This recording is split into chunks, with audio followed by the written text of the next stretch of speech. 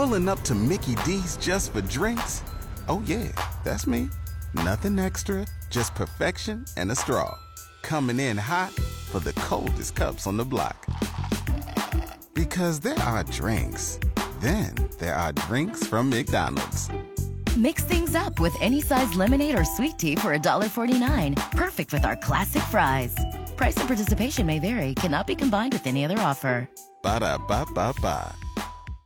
Morning News with Pam Cook continues now. All right, it is a Wednesday morning, and we do know that President Joe Biden is going to go get a firsthand look at the devastation created by Ian. And we have on our WHBC Newsline this morning our White House correspondent for Gray Television, Mr. John Decker. Good morning, John.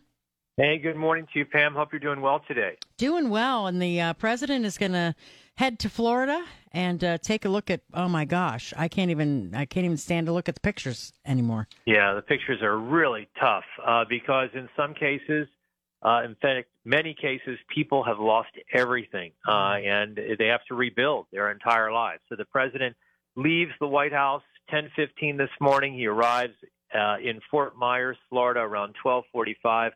And then, Pam, it's a full day in Florida. He will get a briefing from state and local officials, also federal officials down there helping in the rebuilding efforts. You'll see that photo up of President Biden alongside Florida Governor Ron DeSantis, putting politics aside, working together, trying to help out the people of Fort Myers and Southwest Florida. And the president will also get a look at the devastation from Hurricane Ian by air. I'll take a helicopter overhead and see some of the areas that have been impacted by Hurricane Ian. Wow, that's going to be pretty amazing. And, and you mentioned that he is going to meet with Governor DeSantis. And, I mean, they definitely have their differences, but they have kind of worked together, like the condo collapse and things like that in the past. Well, they have, political differences, absolutely.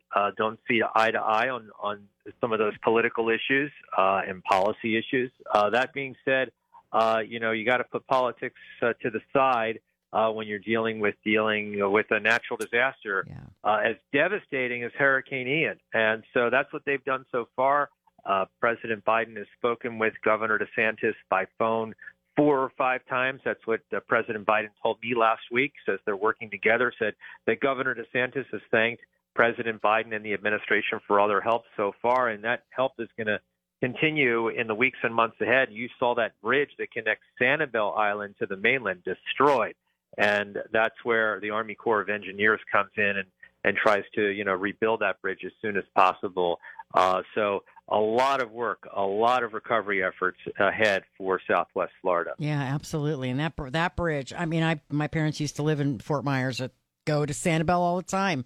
Yeah. To think that bridge is gone is, that cost to go over the causeway is just crazy. I know it. It's just terrible. And to see the boats, how about that? Yeah.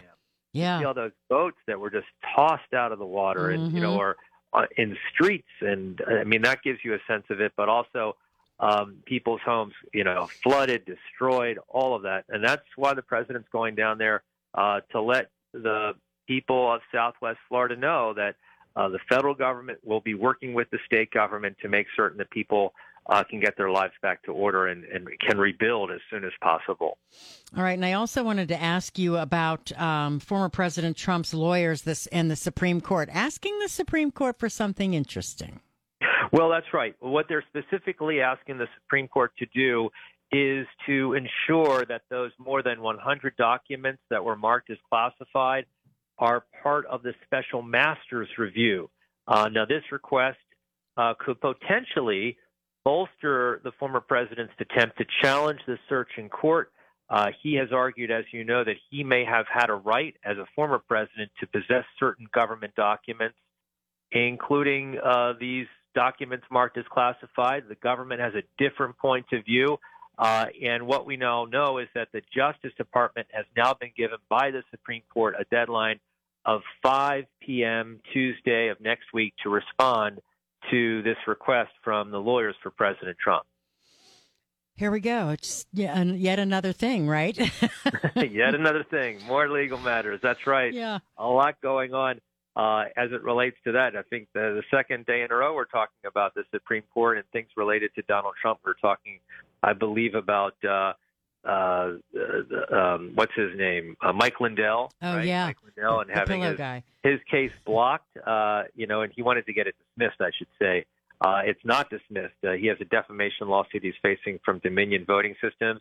Yeah. And also now this case at the Supreme Court that President Trump is asking specifically Justice Clarence Thomas to rule upon, and we'll see what happens over the course of the next week or so.